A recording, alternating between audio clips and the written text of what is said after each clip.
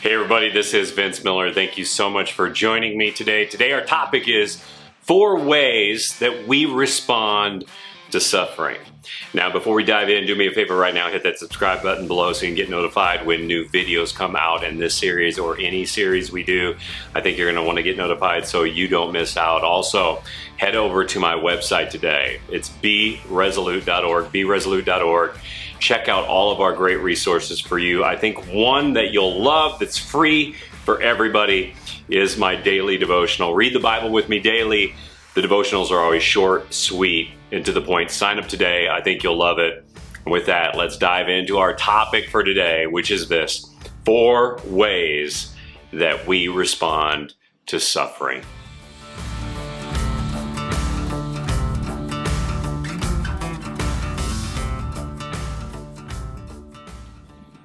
Now, suffering in this life creates a plethora of questions for us all, does it not? In fact, in my work with men over many years, I have come to learn that suffering is a major stimulus for change in a man's life. We learn more from pain and suffering than we will ever learn from any of our successes. True. And we learn most from suffering because we are acutely sinful and selfish. We have this preference really just for doing life our way, but when our way doesn't work out, we experience pain and suffering. This is because the Bible teaches that pain and suffering result from disobedience to God. In fact, Lee Strobel once said this. He said, "Moral evil is the immorality and pain and suffering and tragedy that come because we choose to be selfish, arrogant, uncaring, hateful, and abusive." But while suffering feels, well, bad, it does teach us some pretty remarkable things about ourselves and God. Suffering is where I have learned most of life's great lessons. Suffering in school, suffering in career, marriage, parenting, and through personal sin, I have discovered things about God and others that I could have never learned without suffering. This is because when I suffer, I look for any means possible to discontinue the pain, address the issues, and seek healing in hopes of never repeating the process ever again. As the great preacher Charles Spurgeon once said, he said, "I am certain that I never did grow in grace 1/2 so much anywhere as I have upon the bed of pain." But today, we want to look at how to just respond to suffering. We need to recognize that we will each respond differently to it. This depends a great amount on a number of different factors. For example, how prepared we are to suffer, or the connection we have to the suffering, or past experiences with that type of suffering, and even the intensity or maybe the length of the suffering itself. Given this, we return to Job. And in chapter 2, we're going to encounter 4 responses to suffering. 1 response from Satan, 1 response from Job's wife, 1 response from Job, and then finally 1 response from Job's 3 friends. First, let's look at the response of Satan. Job chapter 2, verses 4 through 8 read this way. "Then Satan answered the Lord and said, 'Skin for skin. All that man has he will give for his life. But stretch out your hand and touch his bone and his flesh, and he will curse you to your face.' And the Lord said to Satan, 'Behold, he is in your hand. Only spare his life.' So Satan went out from the presence of the Lord and struck Job with loathsome sores from the sole of his foot to the crown of his head. And he took a piece of broken pottery with it, which to scrape himself while he sat in the ashes." Now, I am so grateful that in Scripture we get this behind-the-scenes glimpse of just how devious Satan can be. I believe this gives us a greater understanding of what is behind Job's suffering, but it also helps us to have a greater understanding of, well, what might be going on behind the scenes with our own suffering, right? We get a good perspective here of just how devious and malicious and relentless Satan is. Satan works overtime to incite a selfish response from Job. Even though he lost round one, he's not going to quit. And this is Satan's MO, right? This time he turns away from his previous strategy of taking possessions and people to a personal attack, one that afflicts his body with unbelievable physical suffering. Job is stricken with boils from head to toe. His hair follicles are infested with bacteria, causing irritation and swelling that result in pus forming underneath the surface of his skin.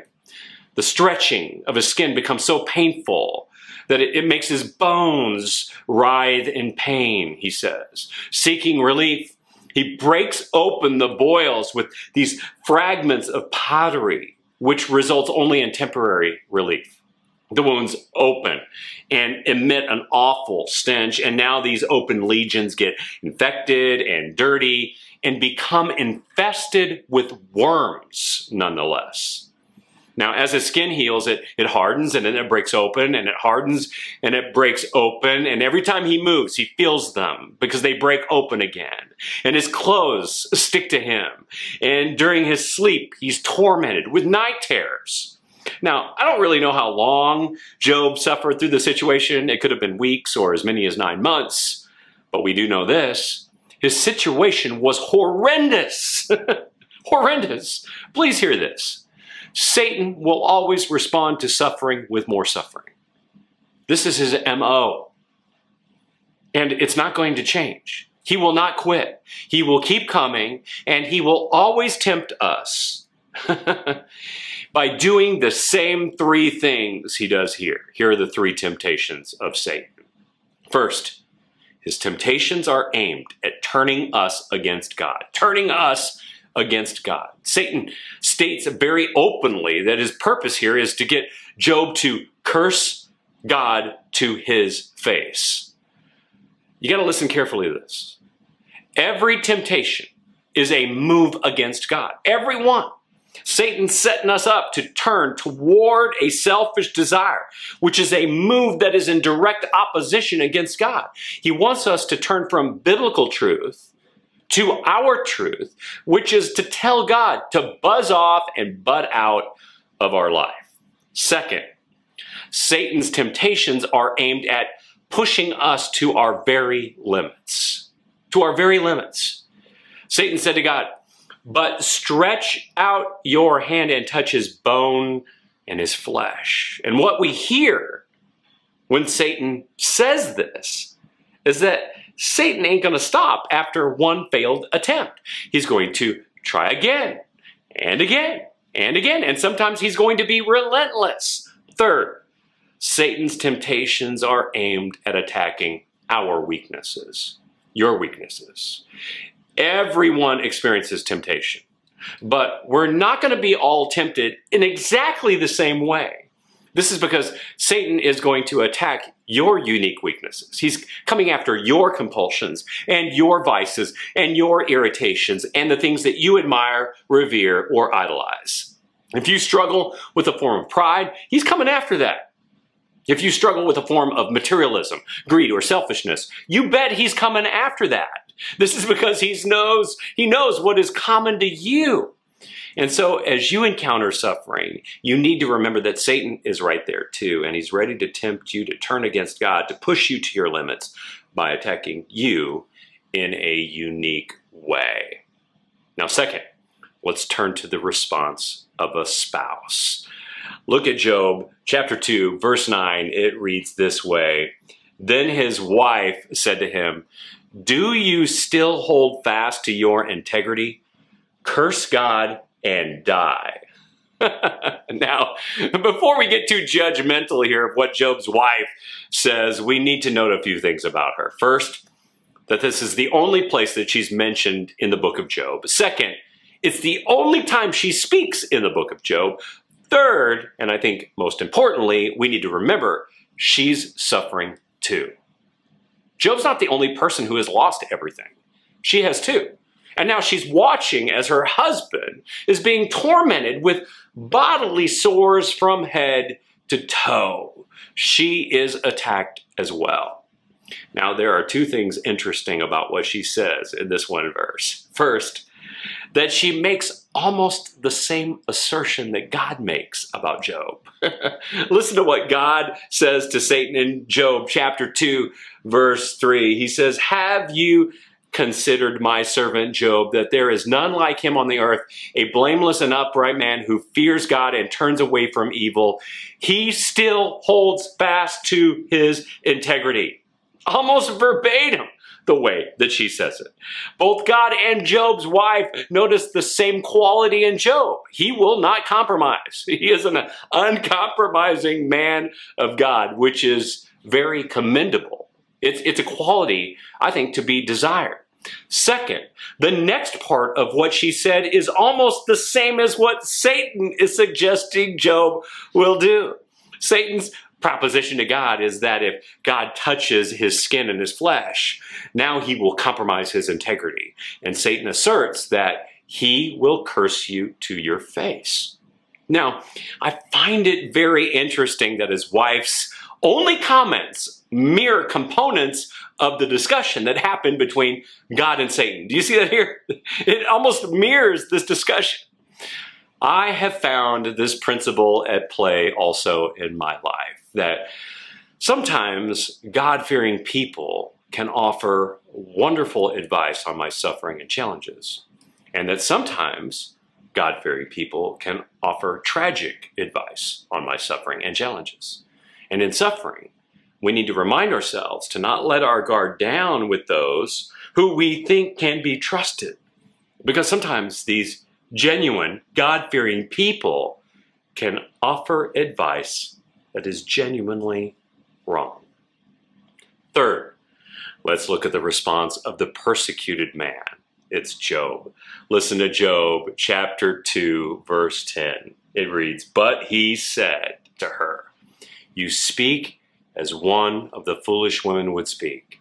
Shall we receive good from God, and shall we not receive evil?'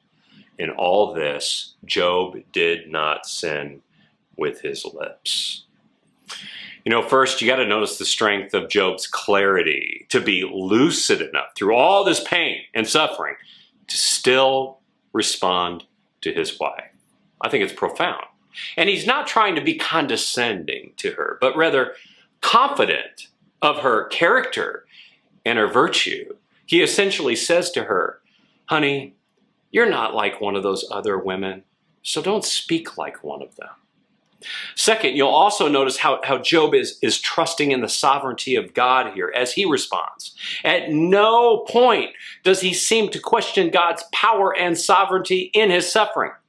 Most men would, but not Job. He accepts it as suffering from God, as if it came actually from him. And third, notice Job does not sin with his lips. Now, this is not suggesting that Job has no sin, but only that Job did not sin to deserve the suffering, nor that he sinned as he suffered with his mouth, right? Clearly, Job is a man of exceptional integrity and perseverance. His response to his wife and to God here demonstrates remarkable understanding and trust and faith in God. And he accepts his suffering as his call. He accepts his suffering as his call. I want you to see that. And he is willing to accept it as if it is going to be his calling for a while. You know, Charles Stanley once said this. He said, "When you become consumed by God's call on your life, everything will take on new meaning and significance. You will begin to see every facet of your life, including your pain, as a means through which God can work to bring others to himself." I love those words. They're very powerful. And I believe this is why Job responds in the way that he does here. The fourth response is the response of the friends. Let's look at Job chapter 2, verses 11 through 13, which read this way. "Now, when Job's 3 friends heard of all this evil that had come upon him, they each came from his own place. Eliphaz the Temanite, Bildad the Shuhite, and Zophar the Naamathite, and they made an appointment together to come to show him sympathy and comfort him. And when they saw him from a distance, they did not recognize him. And they raised their voices and wept, and they tore their robes and sprinkled dust on their heads toward heaven. And they sat with him on the ground 7 days and 7 nights, and no one spoke a word to him, for they saw that his suffering was very great. You know, this is the premier example of what to do when you have a friend who is suffering through a personal loss or personal challenges. Here are 3 things that these 3 men got right. First, they went to him. They went to him. I've learned over the years that presence is a real ministry. Sometimes we underestimate presence.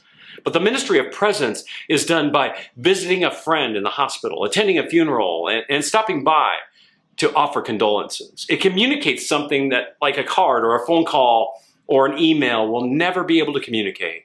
Never take this for granted. It is never quickly forgotten.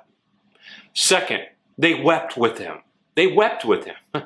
Some of us lack friends of this type, but we need friends who empathize with us. And we need to empathize with others. Empathy is so powerful.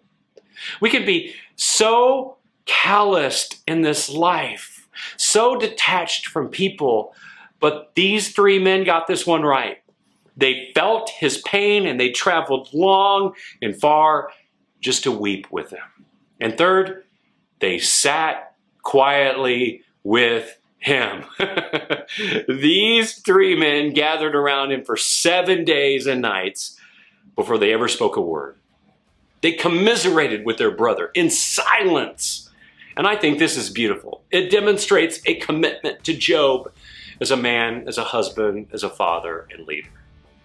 These 3 men right here got these 3 things right. They went to him, they wept with him, and they sat with him.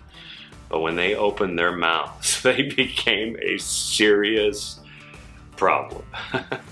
So today, whether you're going through suffering or know someone who is, I hope you take away some actionable from this incredible chapter and these 4 responses. Maybe you need to be reminded of Satan's relentlessness. Maybe you need to be reminded to cautiously accept advice from those close to you. Maybe you needed to be reminded by Job to hold fast to God's sovereignty and trust in him, regardless of the circumstances. Or maybe you needed to be reminded to be a great friend to someone who needs a friend. Regardless, know this: everyone suffers because everybody gets a turn. So be ready to respond. And I pray today your response will be godly. Thanks for joining me today. I'll see you right back here again next time.